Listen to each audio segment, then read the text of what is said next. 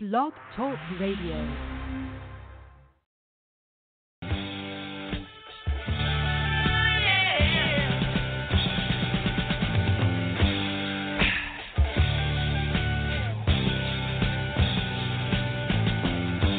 Ziggy played guitar, jamming good with Weird and Gilly and the spiders from Mars.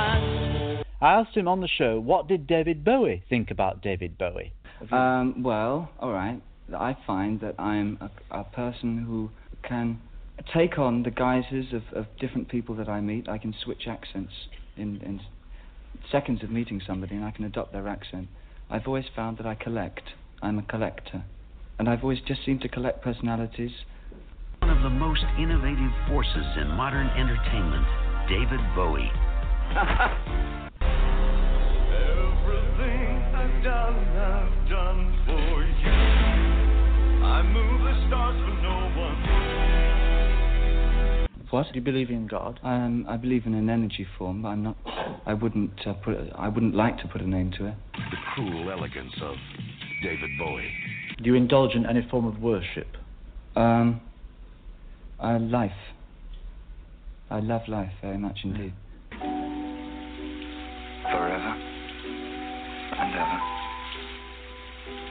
All right, who's going to call this sucker? If nobody has any objections, I believe I might be of service. Now, this will be a straight walk-off. Old school rules. First model walks, second model duplicates, then elaborates. Okay, boys, let's go to work. I'm a black star. I'm a black star. Something happened on the day he died. Spirit rose a meter and stepped aside. Somebody else took his place and bravely cried. I'm a black star. I'm a star. I'm a black star. I saw him on the tour with 9 Inch Nails, and then I saw him on the reality tour in 2003. I was supposed to, this story, I was supposed to see him when he did the BowieNet show in 2000. I had tickets. I was a member of BowieNet, and I had tickets, and my dumb boyfriend at the time decided to plan a surprise trip to San Francisco during the concert. Oh, shit. So I gave the tickets to my best friend and her husband, and they got to go.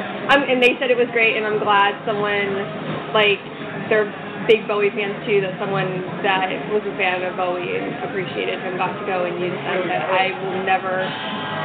Yeah, totally. I wanted to strangle him. I was so mad. I'm like, I got free tickets to see Bowie in the Roseland Ballroom. Oh, geez. A really small, intimate show. He was only doing for a select number of people, and this fucker ruined it.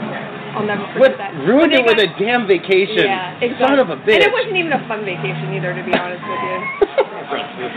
Yeah, we stayed with... I went and froze my ass off. We stayed with Uncle Billy and Claire, and the idiot decided to dye his hair purple and pink in their bathtub and ruin their bathtub. I've heard that story before.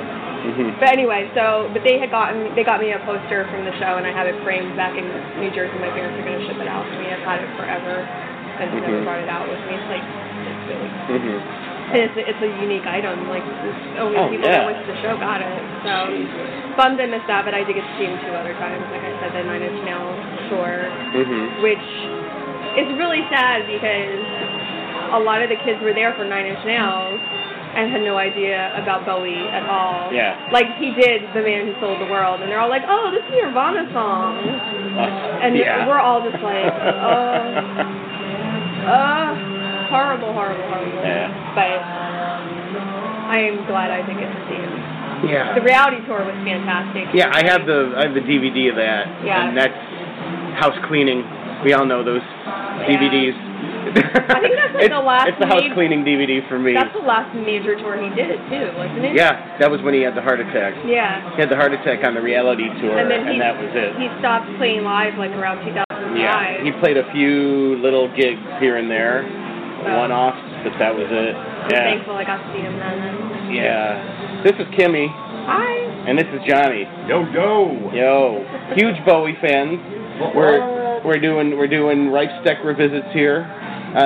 You can listen to us at REIFSTECKRevisits.com, and we are doing a much belated tribute to David Bowie, and in the exhaust of the Prince, the Prince tragedy that recently occurred, and so it's I mean, we're dealing with all of these, you know, these musical celebrity deaths. I mean, you're an Eagles fan. Frickin' Glenn Frey, you know, they're never going to play again. If you're a Beatles fan, George Martin. Yep. He Yeah. helped create the sound of the Beatles, you know, an integral part of their career. And he was in his 90s, though, bless his heart. It wasn't, but it's still sad, regardless of the age and circumstances. Yeah. It's not easy to deal with. But the reason I wanted to get you guys is it's been, I wanted to talk to people that actually grew up listening to him. When we did our Prince podcast, it was kids that were younger, and it was really interesting, the stories they were talking about. You know, hey, I was at a slumber party and we just happened to watch Purple Rain. But it was interesting to hear it from that age group, whereas we grew up with David Bowie. I mean, my first experience was watching him. There was a music video show out here called MV3, and it was with Richard Blade, David Maples, and some blonde girl that I can never remember the name of. It was like a Nina Blackwood wannabe lookalike. They were trying to do the whole, you know, it was supposed to be Richard Blade's, you know, cheapo version of MTV, but all of a sudden I see, you know, the DJ video, and I see Aladdin Sane, and Boys Keep Swinging, and I'm like, who is this guy? Jesus, this guy's just good, you know. He's just different. All the music was very experimental back then. Yeah, that era was like the Berlin era, right? Yeah. Late 70s. Yeah, that was when he got together with Brian Eno and just was, you know, there was tweaking the knobs. Maybe they could probably have their thing at the time. I'm convinced that they did. I like to think that they did anyway. All right, Johnny, we'll start with you. Hi. Enunciate, eat the mic. Is this thing on? Yes, there you go. There you go. I don't know what to do with my hands. So, what was your first experience in your life that you can remember? What got you into David Bowie? Well, I really got into David Bowie when I was a teenager. It's one of those things where it's, I was just sick of all the commercial crap on the radio. You know, you had hair metal had come and gone, and there was the whole grunge thing happening. Now, I'm a little younger than you two, so this is early 90s, mid-90s we're talking about here. I was just so sick of what was happening. You know, couldn't turn on the radio station without hearing complete garbage. Boy bands? It was before the NSYNC and the Backstreet Boys. Oh, Jesus, even before that. It was before that, but after New Kids on the Block, so it was just kind of this like stagnant period in commercial radio, which I don't think it's ever gotten out of. But I was looking for a different avenue, different music that I could express myself by, and I could really enjoy listening to. And, you know, I really got into punk rock, and I really got into, you know, artists like David Bowie, people that were, you know, out there not following the rules and the guidelines of what you're supposed to do. And from there, you know, it just kind of took off. You know, you listen to one album, another album, and, you know, you go deeper and deeper. And I mean, that's it. That's the end of it. You never look back. I mean, now it's like, thank God for that, because I don't know what the hell I would do if I never, like, seeked out and found, you know, his music. So you got into, so what was the first album that you heard? Probably Ziggy, like, overall, and it's still probably the best, my favorite. You know, just because that's my favorite era. Like, anything he did in the particularly early 70s is just gold to me. The heavy makeup, the platform shoes, the whole to the extreme, the whole glam thing. I mean, he showed everybody how to do it, and he got out, you know, just in time. Too, you know, there was like him and Mark Bolan at the time, I believe. Right. And we all know Bolan unfortunately passed, but you know, Bowie just kind of he got out of the we did a Diamond Dogs album. After that, it was just, okay, I'm going to grow my hair out and slick it back and never look back on the whole glam rock thing. And, you know, I just love it, though. That's my favorite era of Bowie. Like, you can't touch his stuff. Like, really from his beginning up until the mid-'80s for me. I think it's all pretty much gold. It's pretty solid stuff. Yeah, well, I mean, the one thing, and you can relate this to Prince as well, is, I mean, the artists that stand the test of time are the ones that are the chameleons. Absolutely. They reinvent themselves over and over and over again, and even if they have an album that didn't do commercially well, I mean, most of Bowie's albums, he didn't get commercial recognition until the 80s with Nile Rodgers, and he puts out Let's Dance, and then everybody went, oh, wow. He's let me check out some of his other stuff. Yes. Yeah, he's in the Serious Moonlight phase, and everybody gets into him, and then, goes back, and then there were us that came the other direction, but, I mean, he has fans in every generation because of that. I mean, it's great that you see these GIFs of Bowie and of Prince, and it's all the changing, the evolution. I mean, there's not too many groups you can say about that. Most of them keep the same look or the same sound. I mean, you have bands that have the longevity, but, you have to evolve with the times a little bit, and, what's music without experimentation? I mean, if we all just stuck to the same thing, music would just plateau and just never go anywhere. And I think that's rather boring myself. Oh, yeah. And that's what Bowie did. He always changed. Like, he quoted a saying, I never look behind, I always look forward. Yeah. And that's why, but he embraced what was happening in that time. That's why, like, Trent Reznor was such an influence on him, because that's what was relevant at that time. And he embraced it, and he always just embraced what was happening currently and not, like, trying to redo Ziggy Stardust 100 times. Yeah. And that's what made him so amazing and intriguing, Like, he wasn't afraid to embrace new technology and new sounds and everything, and that's what I think kept him relevant for so many years. Like, look at Madonna. I know, like, Bowie did it way before Madonna, but Madonna, like, has changed her style, changed her music, and still remains somewhat relevant. Well, you need the instinct, I think. Bowie did this. He had the instinct to work with the right people at the right time, and he somehow, like Carlos Alomar and Tony Visconti, and he next month, right? Yeah. No, Tuesday night. Oh, Tuesday night, yeah. 2 days. Him and Woody Woodman. Yeah, with their tribute band over at the Wiltern. I mean, he'd find these collaborators, and just that they just would speak his language or push him. I love these stories that are coming out now that all these artists had approached him and he was like, nope. Coldplay, really? Coldplay, why the Red Hot shit? Chili I was going to read that. Coldplay, Red Hot Chili Peppers. Now Coldplay wrote a song, right? And Bowie was rehearsing with them, and I guess he just flat out looked at them and said, no, it's just not a very good song now, is it? Yeah. And that was the end of that. Yeah. I mean, it's Coldplay. It's not going to be a good song.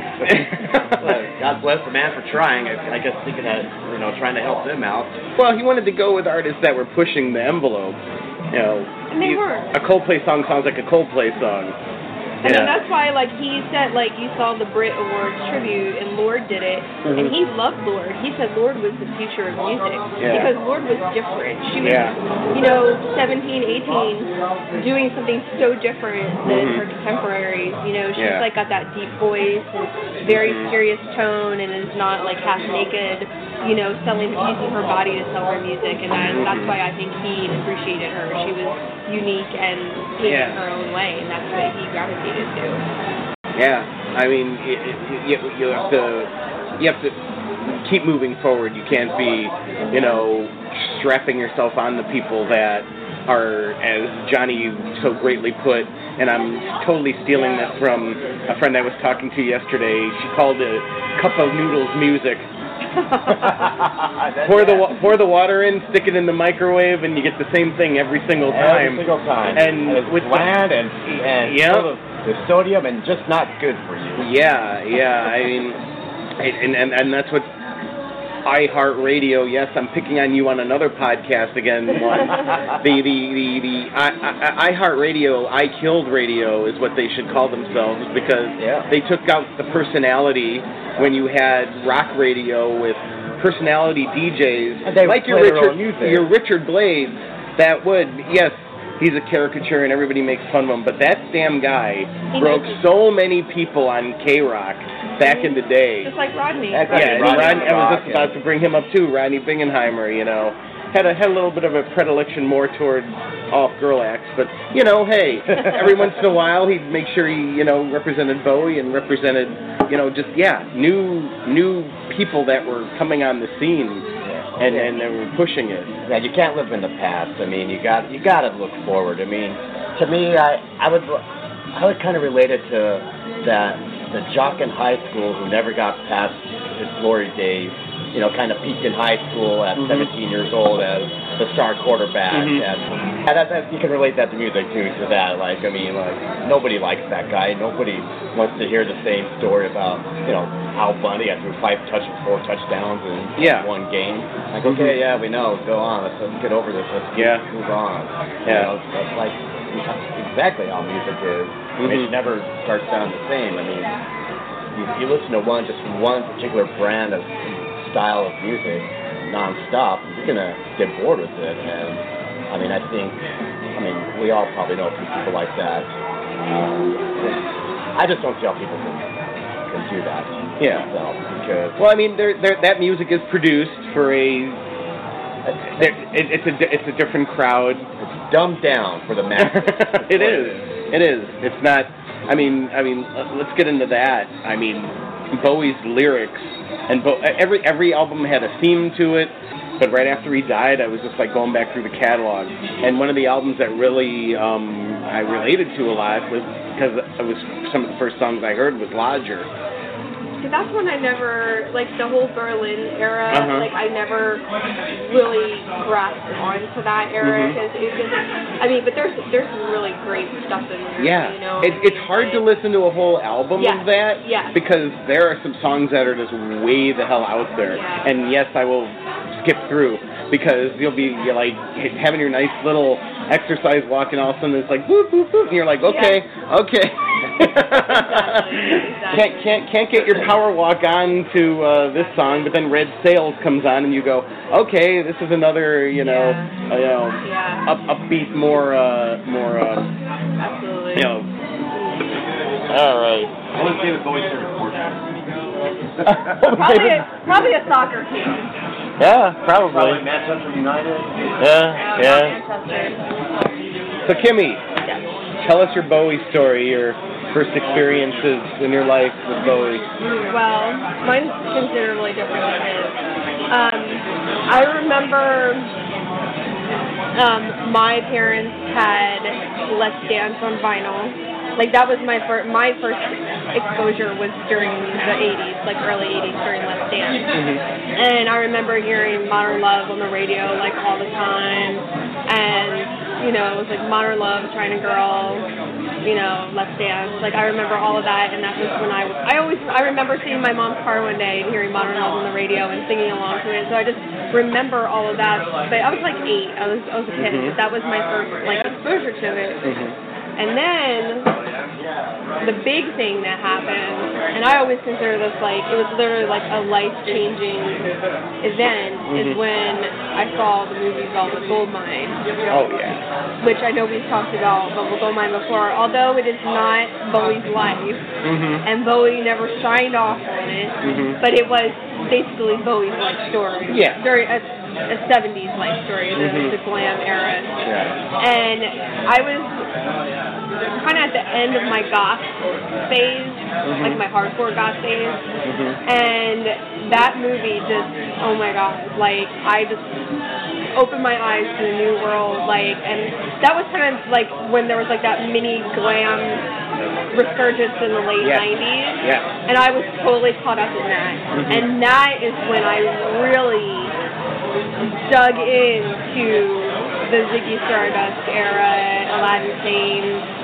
You know, I went out, I bought, and that was around the time too that they basically reissued his entire catalog. Yeah, I remember. Ryko just got a hold of him, yeah. And I bought every single one of them. I had every single one of them. So I really dug in and just really got into him on a whole nother level. Like, every era, you know, especially, like Johnny was saying, especially the Ziggy Stardust era, that will always be my favorite because I've always been a fan of androgynous men and men that wear makeup and just have that look about them and that attitude, and that is what really got me. I was like enthralled. I'm like, oh my God, he's just beautiful and weird and just sexy and just everything, you know, and the music just, you know, I listened to those albums nonstop, like, constantly for probably about 2 years. Like, that's all I listened to was David Bowie, and I had shirts and posters, and, like, I just became obsessed in, like, that late 90s resurgence, and it just stuck, though. Like, it wasn't just, like, a passing thing. It stuck, and I, you know, became, you know, aware of what he was doing at that time, and like I said, that, like I was in college in the mid-90s, and I was aware of what he was doing with Trent Reznor and, you know, I'm Afraid of Americans and all that stuff, and I was really aware of that and really into that as well, but I had never explored him in his earlier years. I was kind of into him at that current time, and it was just as great, that era was just as great, you know, and, but then that late 90s, I went back and just discovered him on a whole another level, and have stuck with it ever since. You know? Well, that timing was great because Velvet Goldmine brought him back onto the scene, and then they kept building and building, and you know he was like the elder statesman.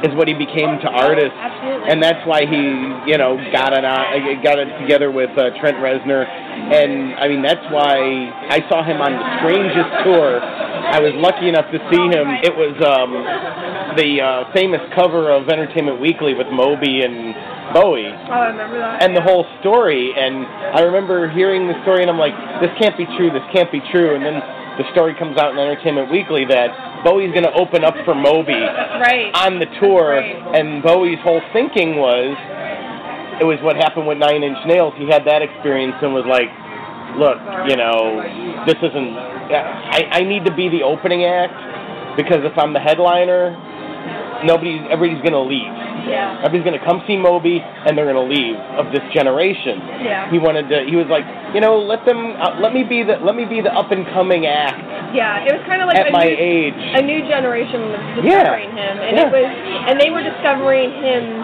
in that moment. They were discovering Earthlings. You know, they were discovering, you know, outside heathen. Right, they were discovering that whole era where, you know, I was in that boat. I'm not gonna lie, I was in that boat. I was, like I said, I had been first exposed to him during Let's Dance, and when I was a kid, and then during my college years, I was exposed to. I bought Outside. I had Outside. I had Earthling. Like, I'll be honest, I was coasting during that period. I was just, when's he going on another tour? Come on, get your ass back out here and do another tour. And I was busy, you know, with jobs and college, and so when he played the gig, well, I was working at Variety at the time, so when I had access to tickets, I'm like, shit, yeah, I'm going to go see David Bowie open up for Moby. This is ridiculous. Yeah. Truck all the way down to Irvine, and sure enough, he comes out, and, you know, he's got his little ragtag band, and it was, Heathen was the album that he was backing on that one.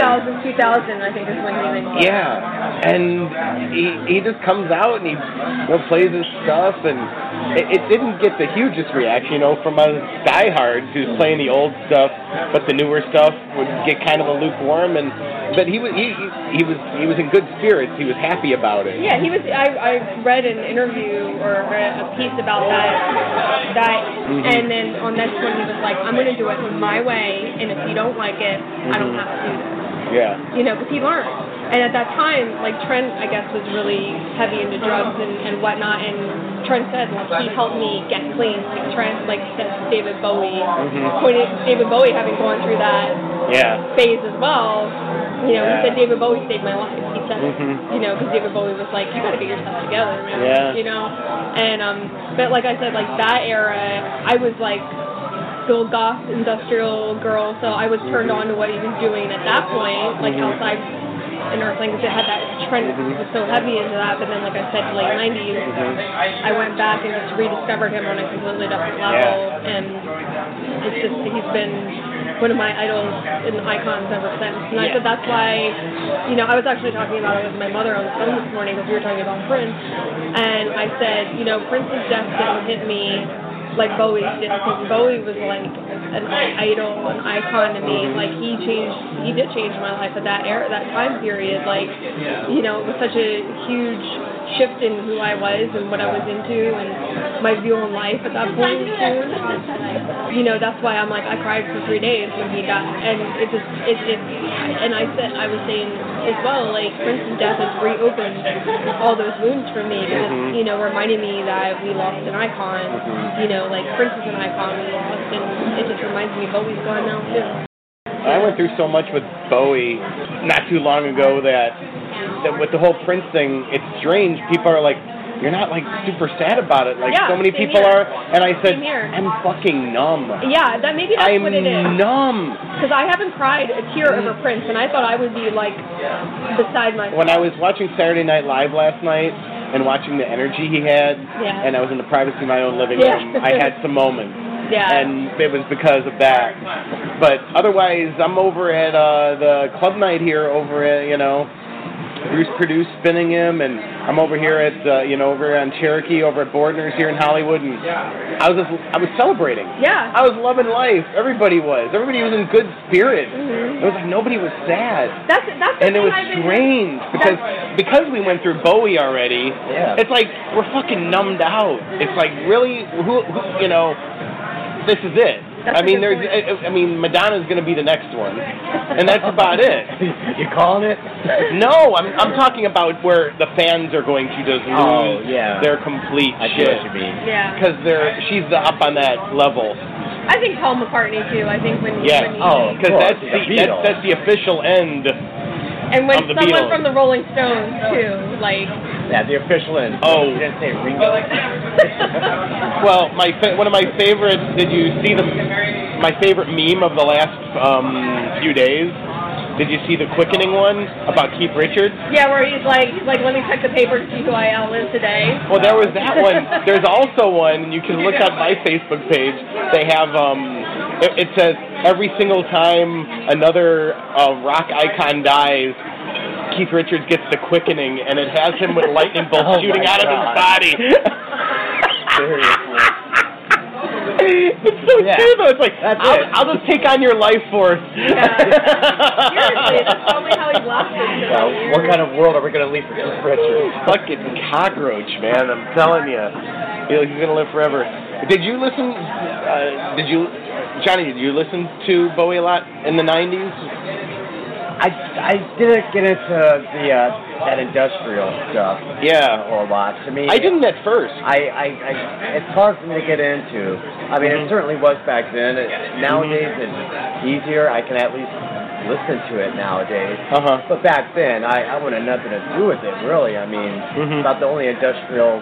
You were a punk rocker. I was a punk rocker back in the 90s too. So you've been in bands, right? Well, what kind of band? You were in metal bands or rock bands or punk bands? What kind of bands?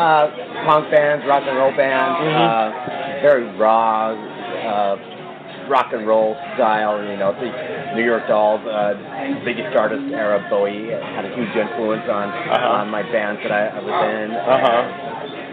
Give us some names, man. We want to go find the vinyl and go play it. No. I think it's best for everybody if I don't say anything more. What are his bands? KYMMY, come on, Phil first. The only one you'll find something on is Celtic, probably. Okay, all right. Yeah, cool, that was our nice little house pick back in Denver. And they ended up moving to Portland and became a Soda Pop group. I was not asked to join the party. Kind of bummed me out at first, but I've grown up and gotten over it since then. Well, my point is, all of us that have gotten into Bowie were rebels. We were rebels when we were growing up, and that's what spoke to us. in his music. I got into his music in high school. It was funny. I mentioned him on previous podcast. Rocco, my buddy, he paid me the greatest compliment on calling on one of my podcasts, and I try not to let it go to my head, but it was just so cool. He's like, dude, he goes, you walked around dressed as these people, you were having the time of your life, while all the rest of us were, you know, getting stuck in these groups. The jocks, the this, the that, the popular people. He's like, he goes, I said, I wasn't popular. He goes, but people looked at you and they knew who the fuck you were. And I'm like, really? And they go, dude. He goes, you walked in a room and they're like, oh, Greg's here. What's he wearing now? Yep. And even if it was something horrible that I just picked up at Silverman, some shitty Duran Duran Miami Vice fucking outfit, they're like, you're looking good. Half of them are like, what a jerk, you know, look at this guy, blah, blah, blah. And there were the people that were like, holy crap, this guy was wearing Vans long before Fast Times at Ridgemont High came out. And it was just like all of us, I could say for all of us at the table, we didn't want to look like everybody else. Because we didn't feel like... I still don't. I'm 41. I'm going to be 41. I still don't. We didn't feel like everybody else. So no.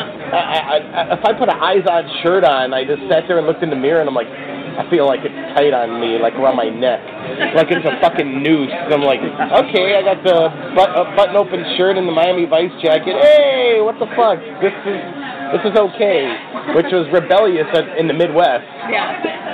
And I went to high school in Texas in the 90s. Oh Lord, and that's rough. It's the suburbs of Houston and Springs, and it was me and my best friend Jimmy. We were the only two punk rockers, skaters/punk rockers in the whole school. Mm-hmm. Other than that, I remember my first day of high school walking in, and some of my classmates asking me, hey, are you a kicker or are you a metalhead? I said, I'm not either. Right.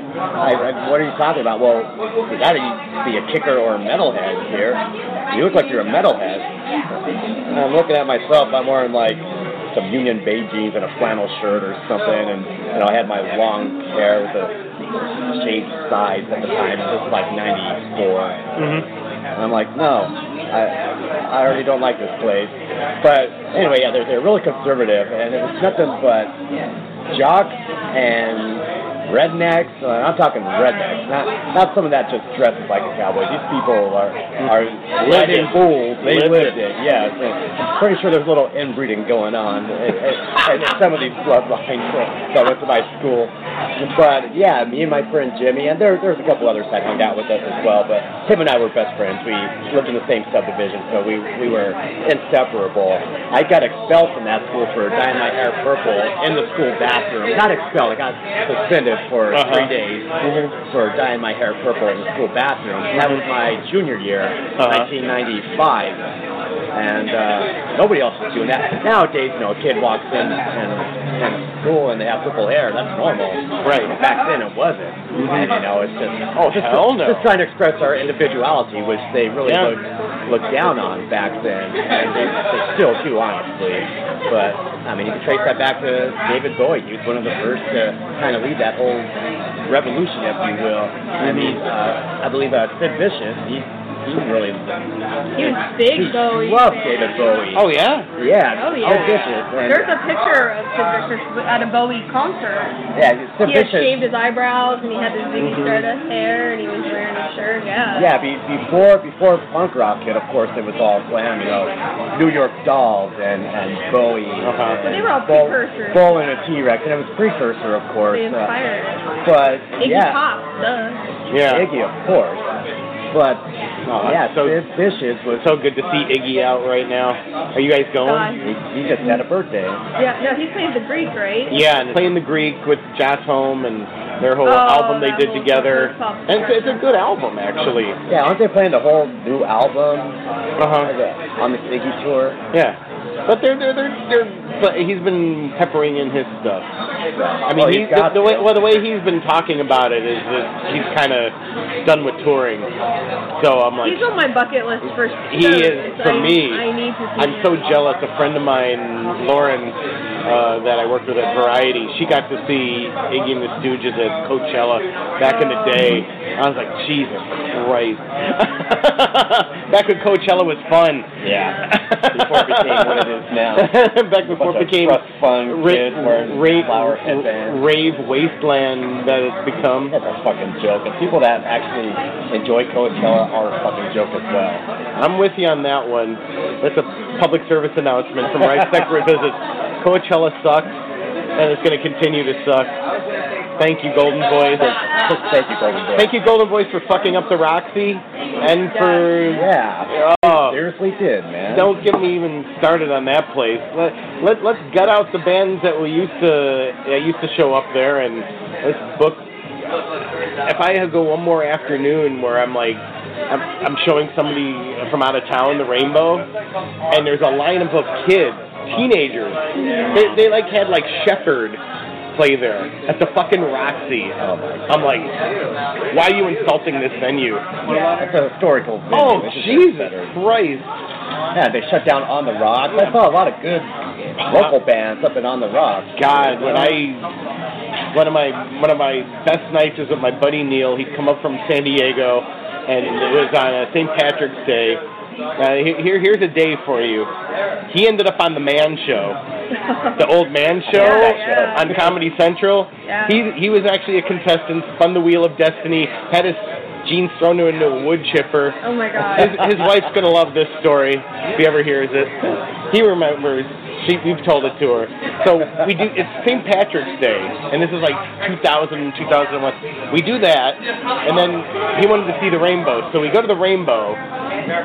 Cypress Hill's hanging out on as usual. Oh yeah, B-Reel's there all the time. CC DeVille's there. Fucking Lemmy's there. It was the whole show. Another one. Rest in peace, Lemmy. Yeah, and I mean that was the time. It was just great. And I remember Cece going, I'm going to go over down the rocks. You guys want to come to this? Me and my buddy Neil were like, yeah, sure, okay, fuck yeah. So we're sitting there with Cece DeVille. He's plowed off his ass. We're plowing off our ass. Oh, my God. It was like when somebody like asked you to come along and like, well, we're down the rabbit hole now. Yeah. Well, maybe we'll wake up tomorrow. Maybe we won't. Wake up somewhere very strange. But I died trying. Yeah. You know? Here lies Greg. He tried. He tried really hard.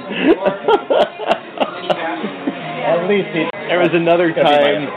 The other funny story I have from the Rainbow is with Neil is we were hanging out at Red Rock that used to be down the block. Oh, I love that place. Red Rock, I miss that place so much. It was a great place. So we'd start at Rainbow, we'd get our drink tickets, we'd get a few on there in the downstairs bar, head over to Red Rock, get our drink on there and people watch.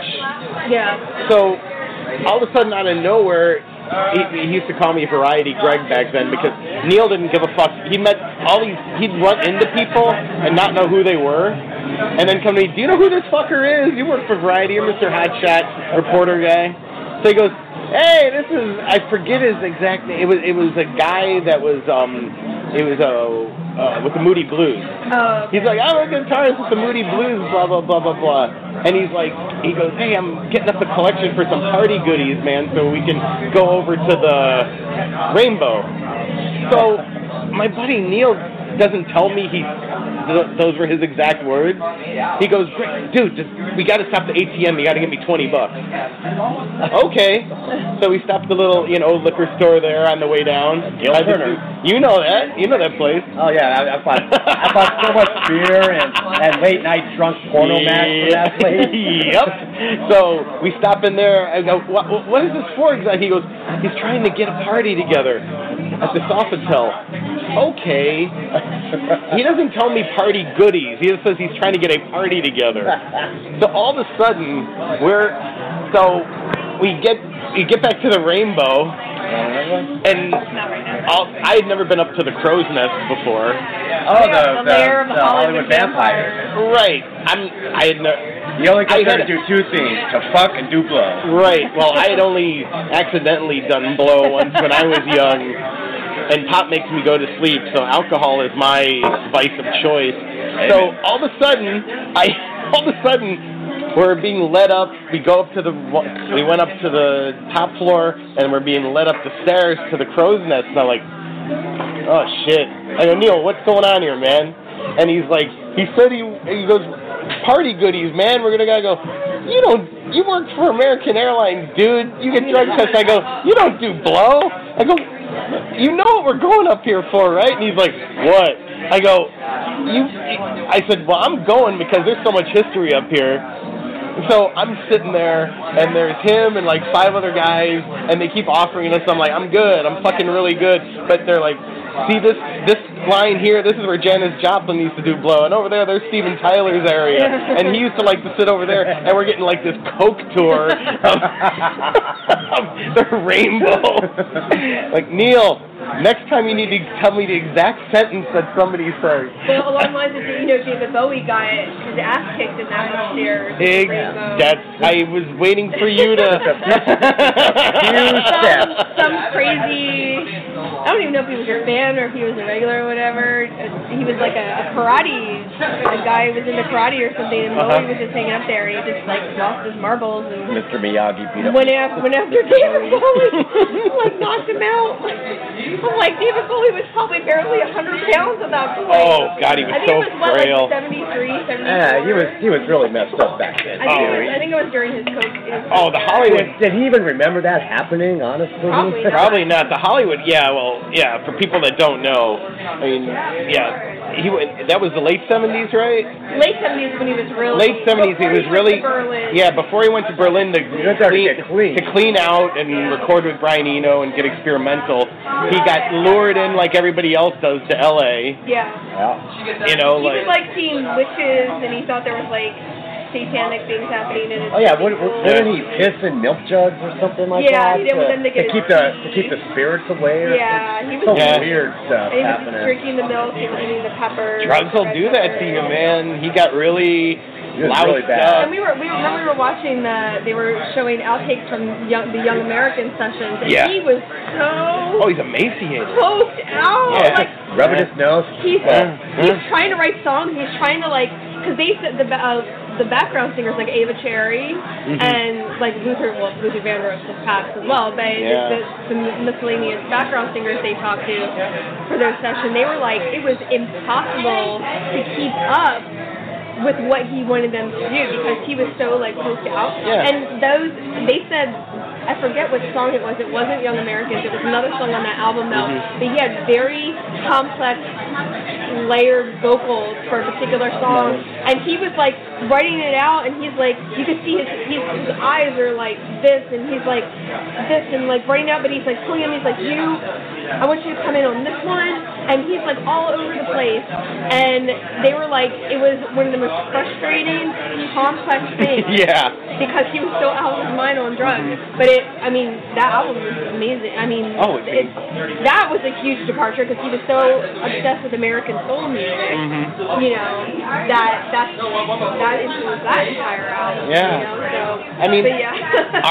Artists that he reinvented himself over and over again, just like Prince. You reinvent yourself, you find a new type of music, and you just get... when I was listening to Lodger, it has this...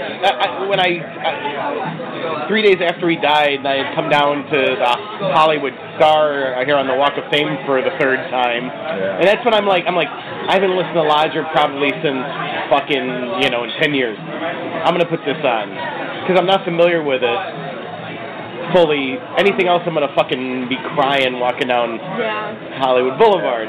So I put it on, and I was just like taken into this. I'm like, he's taking you on this fucking journey that he was like, he went to the islands and he had this experience and a fucking knife fight and all this shit, and you could just see his brain working and hearing it in the lyrics of the song. He was just telling you this whole adventure he'd had probably for the last 2-3 years. Because of the artist he was, you get to go do that and explore. And he would. But the thing is, a lot of artists go do the jet setting and then don't write about it. Right. No, you knew everything, and that's why freaking Blackstar is. Well, yeah. Let's get into that. Holy Christ. How innovative and how smart does an artist have to be to basically write their own epitaph? Yeah. He wrote his eulogy. Yeah, he did. He wrote his own. He knew it. Epitaph. That clever, cheeky bastard. I mean, he knew exactly what he was doing. Mm-hmm. And the funniest thing was, not even funny, but I remember they released a video for Blackstar like 2 weeks before he died, and I was just like, oh cool. Well, it's his birthday. He's 69. Right. I did the same thing. I get it, and I had a friend that liked Bowie in the office, and I forwarded it to her. I said, hey, check out this video. I go, this is like Major Tom dying up on the moon. I go, this is some creepy, dark shit. I go, what the? I go, and it's all about mortality. I go, what the fuck is he doing? Right, and little did we know. And then the thing nobody is, knew at the time. Right, of course, was sick. So I had watched that video, and I was like, I was so enthralled by it. I was like, this is beautiful and weird and creepy, and it's so totally Bowie. You know, I love it. And then on his birthday, the day that Blackstar came out, and they released the video for Lazarus, and I watched it, and I was like, oh, this is almost kind of a goth song. I'm like, this is really kind of dark and deep, you know. And then 2 days later, he died. Yep. And it came out Blackstar was his goodbye, and I didn't listen to Lazarus again for over a week, and then the next time I listened to it, I just cried because I knew all about it, and Johnny became like obsessed because people were picking apart the whole album, like all the hidden meaning in the album. I was looking on Reddit at all these different. There's one particular Reddit account that was just posting creepy, eerie, like really dark images that were like right in line with the whole Blackstar album that David Bowie had released, and the images came from Bowie's camp. Yeah, the images were just really creepy, and there was just all these subtleties you had to look for. Like one of the pictures was like a lightning bolt for the Latin Stain bowl, and there's another one where it's just like just so creepy that the fact that the last entry or the last post from that Reddit user was back in like shortly before his death, I believe, and so you kind of put two and two together, and you have everybody on the internet going crazy over it after his death, of course, and it was kind of creeping me out a little bit just looking at these pictures and how dark, and it's like it goes along to a lot of the images are, like I said, aligned with just the song, the lyrics of Blackstar.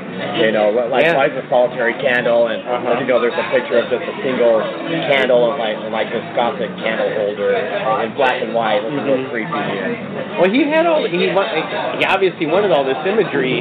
The director, you guys read the interview with the director of the video, who was sworn to secrecy for a whole year while they were cooking this whole album up and this whole thing up. And it's just crazy, the fact that you would go into that much intricate planning to prepare your fans and to say your last statement to the world. I just think that just shows how much he appreciated his fans. Oh, totally. He's like, I want to say goodbye to everybody, and I want to do it my way. Yeah.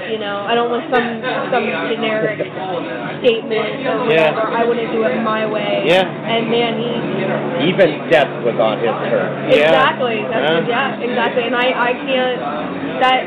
That album is so hard to listen to because you know what it is. I can't listen to it. Once you found out what it was, it's so hard to listen to. Like the first time I listened to Lazarus, when I decided, I was like, okay, I think I can listen to this again. I cried the whole entire time. I'm like ready to cry right now. I listened to it once. Right after, got it out of my system, and I'm like, I don't need to do this again for a while. Yeah. And then we get Prince on top of it. And actually, I was like, we're still recovering from Bowie. God damn you, Prince. Well, TMZ is picking at the ashes of poor Prince. Yeah, he's already been cremated. Yeah. I mean, that was the good thing about Bowie, was he got to go out on his own terms. Yeah, and he was sick. Nobody knew about it or anything. And he That's what makes it hard, Yeah, exactly. It's like nobody, but he was always a very private person. Yeah, absolutely. And that's why, he didn't, people don't need to see you dying from cancer. Who wants to see that? The thing is, they took that picture on his birthday. Yeah, the one of him in the hat. Yeah, looking dapper as hell, like usual. He's staring into the camera, smiling. Yeah, that perfect teeth, smiling, that Bowie smile. Perfect veneers, you mean? Perfect veneers, yeah. Perfect veneers. His teeth didn't look so good in the 70s. Everybody knows those from the 80s videos. Oh, yeah. And the happier time when you'd sit there and watch, China Girl, and you'd watch. So let's get down to favorite songs. Let's get out of the muck and the mire here and get happy. I mean, you mentioned Modern Love. That's probably easily one of my top 5 favorites. I still have the my favorites. I still have the 45 record. I think the grooves are worn out. Yeah. Just played the living shit out of that. And it was, because I got into them when I did, I went back and got into the Ziggy Stardust era. I mean, Changes will always be one of my favorites as well. Let's throw stuff out there, guys. My favorite is Suffragist City. Really? Okay. Yeah, and that's like my best girlfriends and I. That's like kind of like one of our favorite songs that we always would dance together and everything. So that one's one of my favorites. And anymore, I can't get enough of Life on Mars. Like I can't stop listening. Yeah, to that one I've really just really sick of that song. Can't get enough of that. And then I there's so many though. Like I love Boys Keep Swinging. Like that's one of my. I was just listening to that on Lodgers. I love that one. Fashion. Yeah. My favorite song, Moon Age Daydream right now is probably my favorite. I'm with you though with the Modern Love. I mean that's just always been forever before I even knew Ziggy Stardust. The Bowie on MTV before I was twice enough to listen to my own music. Watching him smiling, dancing, working the mic, serious Moonlight Thin White Duke. It doesn't get any better than that. It's great. It's so good. Every time I hear it if I'm driving down the street, I hear it on the radio. I'm dancing in the car, I'm shouting, people are looking at me funny. I don't care though. And given my goth side or whatever you want to call it, like I rediscovered like the 90s era stuff, and I forgot how much I loved a lot of like Art Study Lessons. Like that whole that video is so perfectly 90s. It's so Samuel Bayer, like it's so 90s, but he just oh my God, he owns it in that video. He's so just that style and the way he carried himself and the way he interacted with the camera, and that song is so dirty and dark, and I love it. Well, yeah, it was after he died. I started exploring other albums, and I'm like, Outside. I go, I haven't listened to this thing in probably 2 years. And that's a concept album. That goes back to super concept album. Holy Christ! I listened to that thing from beginning to end, walking around on lunch hour, and got back late because I'm like, I gotta listen to this whole fucking thing. Yeah. I go, are you still in this full-on insane story? And I'm just like, he's like the king of the concept album. Yeah. I mean, you think about like all of Ziggy Stardust was a concept. Yeah. Aladdin Sane was a concept. Diamond Dogs was a concept.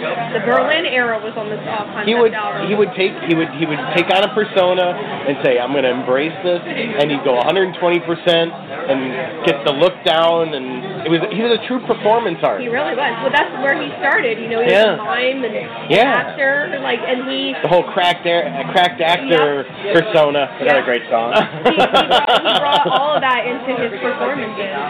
That's what made him so amazing to watch. Yeah, let's get into his live shows.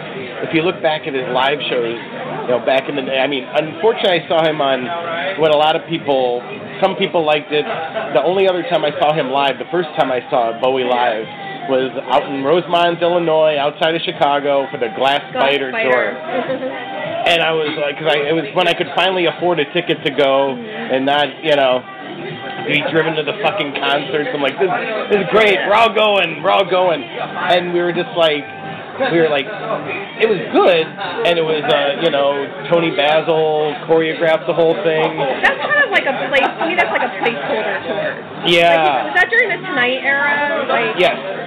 It was right after Tonight. It was the Never Let Me Down album, which was not a great album. No, and so I always sat there and I was so glad to see him open up for Moby, because I was like, I got gypped. I love you, Bowie. I love you with all my heart. But we sat through that concert and we all got to the end and we're like, all right, fuck, you know. Yeah. Okay, we get you. You're in with the big wings on the top of the big glass spider, and you got the whole fucking. It was one of his. Sometimes the conceptualization worked, and sometimes it ended up being like some off-Broadway trying too hard. And yeah, David, I love you, but Glass Spider, I was like, I still have the program. I'm like, this looks so great from the program, but when you sat through it, you're like, please play some old shit, please. Okay, he's playing changes. No, he'd stick stuff in. You're like, oh thank Christ, oh thank Christ, oh thank Christ. You're gonna dip something in there. Once he got beyond the whole Glass Spider, so in concert he'd pick on these whole, concepts, fact actor, all that. The other way that this generation got introduced to him was Labyrinth.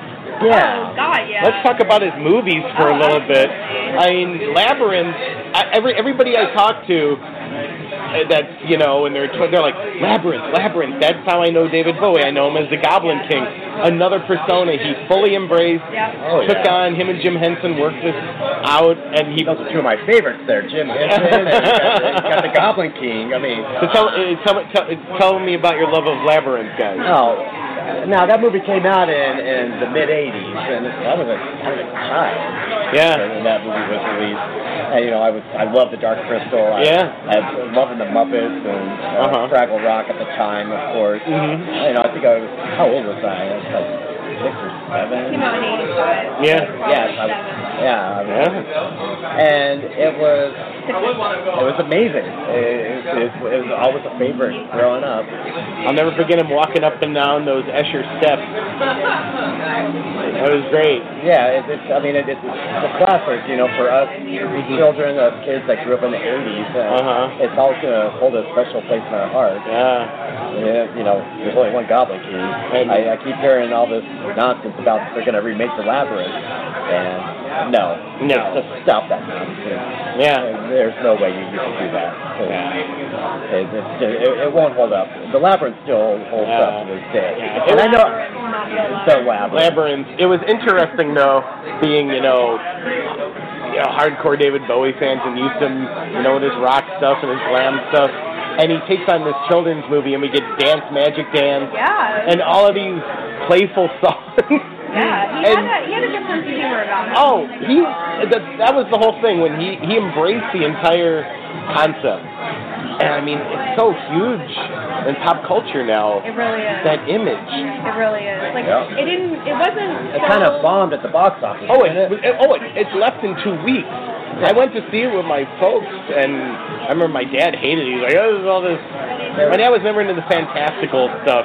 He was like, my dad was into Imagine and stuff, but it was a little bit too 80s beyond. Yeah, so it was after my dad enjoyed Sword and the Sorcerer and Excalibur. Did not get into Labyrinth. A little bit too for my dad. Let's just say, my dad, the man's man from Dubuque, Iowa, who was wearing plaid long before Eddie Vedder. Were you a big fan of Labyrinth? Not as a kid. Like, it didn't really grab my attention, and I wasn't obsessed with it. I wasn't either. I discovered it later on, as a teenager. I discovered it.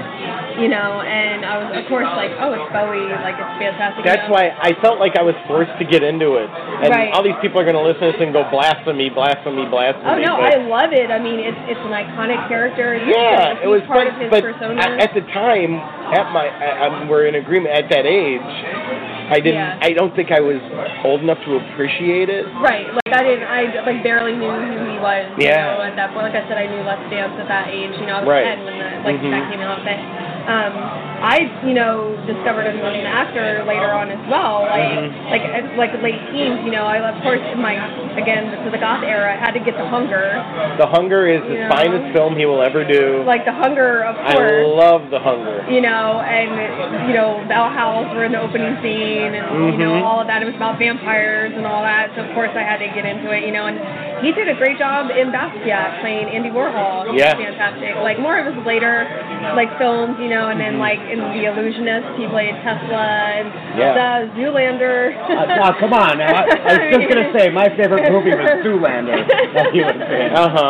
It's great. I mean, everybody loves Zoolander. Yeah. But I mean, he's the guy that has to come out and judge, man. He kind of gets forgotten there in the whole scheme of things of Zoolander and making fun of male models with Owen Wilson and Ben Stiller, and they're doing fantastic in those roles.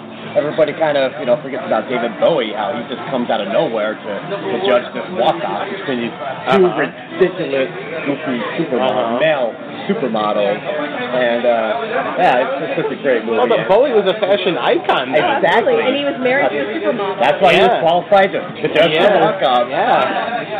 Yeah, you get together with Iman. I mean, you can't get any higher than that. They were the epitome of class and style, and they had such a true, deep love for each other. Like every picture I have seen of them together, he is smiling ear to ear. Looks like he's never been happier in his life. Just absolutely adored and loved her so much. And they were married. How long? 25 years they were married. I mean, and he just, you see that there's pictures of like his life before her and every picture after.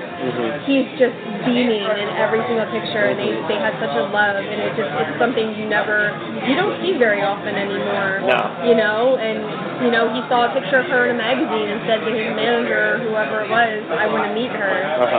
And I remember the story. It was like they shared a hairdresser or a makeup art or something like that, and the makeup artist, I think it was a hairdresser, because he just passed away not that long ago either, and Iman had posted a tribute to him on her Instagram, and Bowie was like, I want to meet her, and he's like, oh, I happen to know her, and he had gone to her and said, are you seeing anybody right now? Are you interested in being set up with anybody? And she said, well, it depends on who it is. And then obviously turns out to be David Bowie. Exactly, and the rest is history, and they really had a love story for the ages, I think.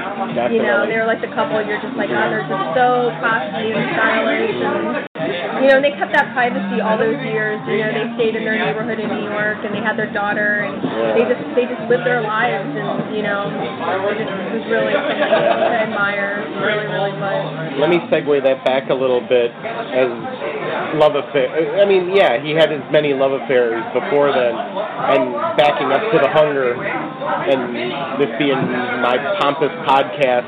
The Hunger was amazing. It was a huge part of my youth. And my first girlfriend, Jen, who ended up being part of the Prince podcast, basically we would watch The Hunger and Purple Rain on a loop. Wow. I think we've seen each of them probably in our lives hundreds and hundreds and hundreds of. But back then it was, what are we going to watch, The Hunger, or are we going to watch Purple Rain? Oh, okay, we're going to watch The Hunger tonight. Okay, that's how it was, because we just saw it. We saw this movie at we'd seen them both at the theater, and it was just like, David Bowie is a fucking vampire? Are you kidding me? This is like the best. And then you have the whole Catherine Deneuve, Susan Sarandon. I mean, Roger Ebert, God rest your soul, I love you, best film critic ever.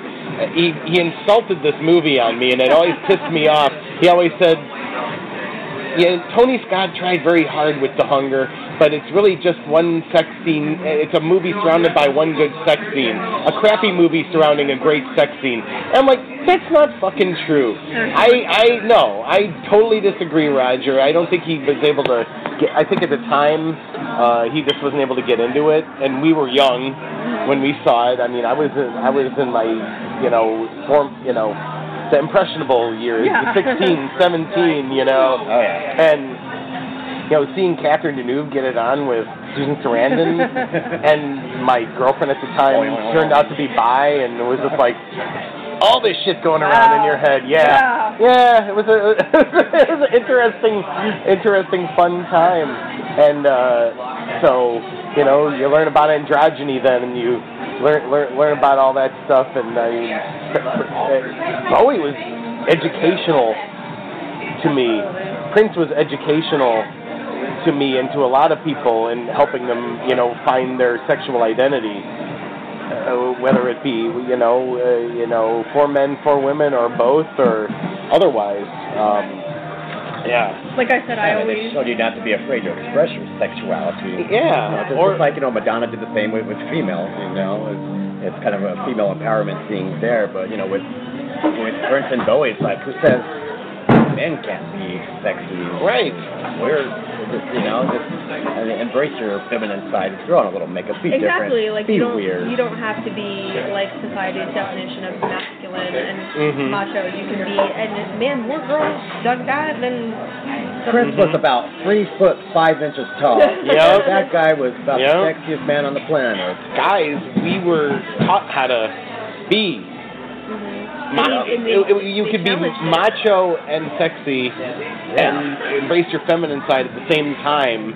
It has to do with, I'm comfortable in wearing this, and this is what makes me feel happy and able to express myself. And that's how it should be with everybody. You just got to do your own thing, man. Yeah. I was asking her before we came out, does this look stupid, these socks with these pants or whatever? She's like, when have you ever cared? I'm like, yeah, you're right. My favorite thing about you is you rocking the Captain and Tennille hat.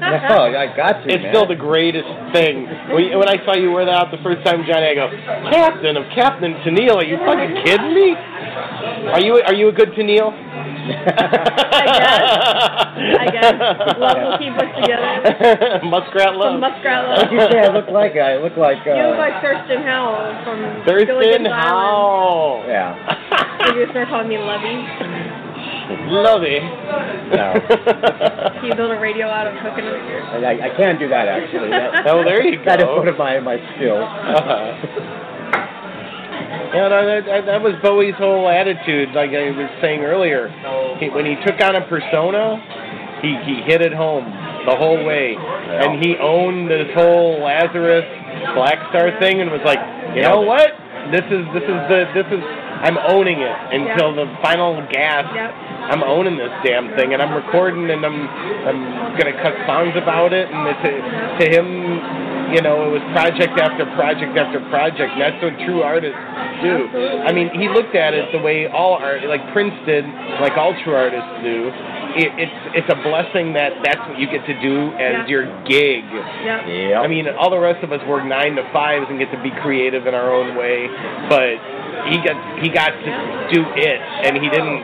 When he got past the drugs and got to a level where he found serenity with Iman, it was like, okay, you know what? Each album's a project. Let's take this on. There was word he was going to work with Eno. Even say he goes. We had emails, 5 months ago saying, okay, here's my ideas for the new album that you and I are going to cut. That's right. He just was like, that was it. It was a continuing process in his mind. You can't let it get you. I mean, you know it's coming, but you can't resign yourself to the fact that it's over. It's like, you know what, I have a short time left, let me make the most of my time. And that's what he did. He's like, let me keep doing what I love and what I'm good at, and let me, say goodbye the only way I know how. And that's what he did. Well, let's end on that note. Let's send our condolences, out to all the fans just like us, and David, it was a good ride, man. Ziggy, it was a good ride, and any final words? Starman, baby. That's right.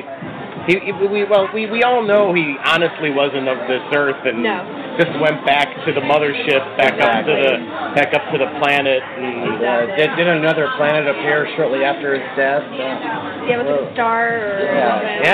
Something appeared in our solar system shortly afterwards. I don't need your damn science books. No.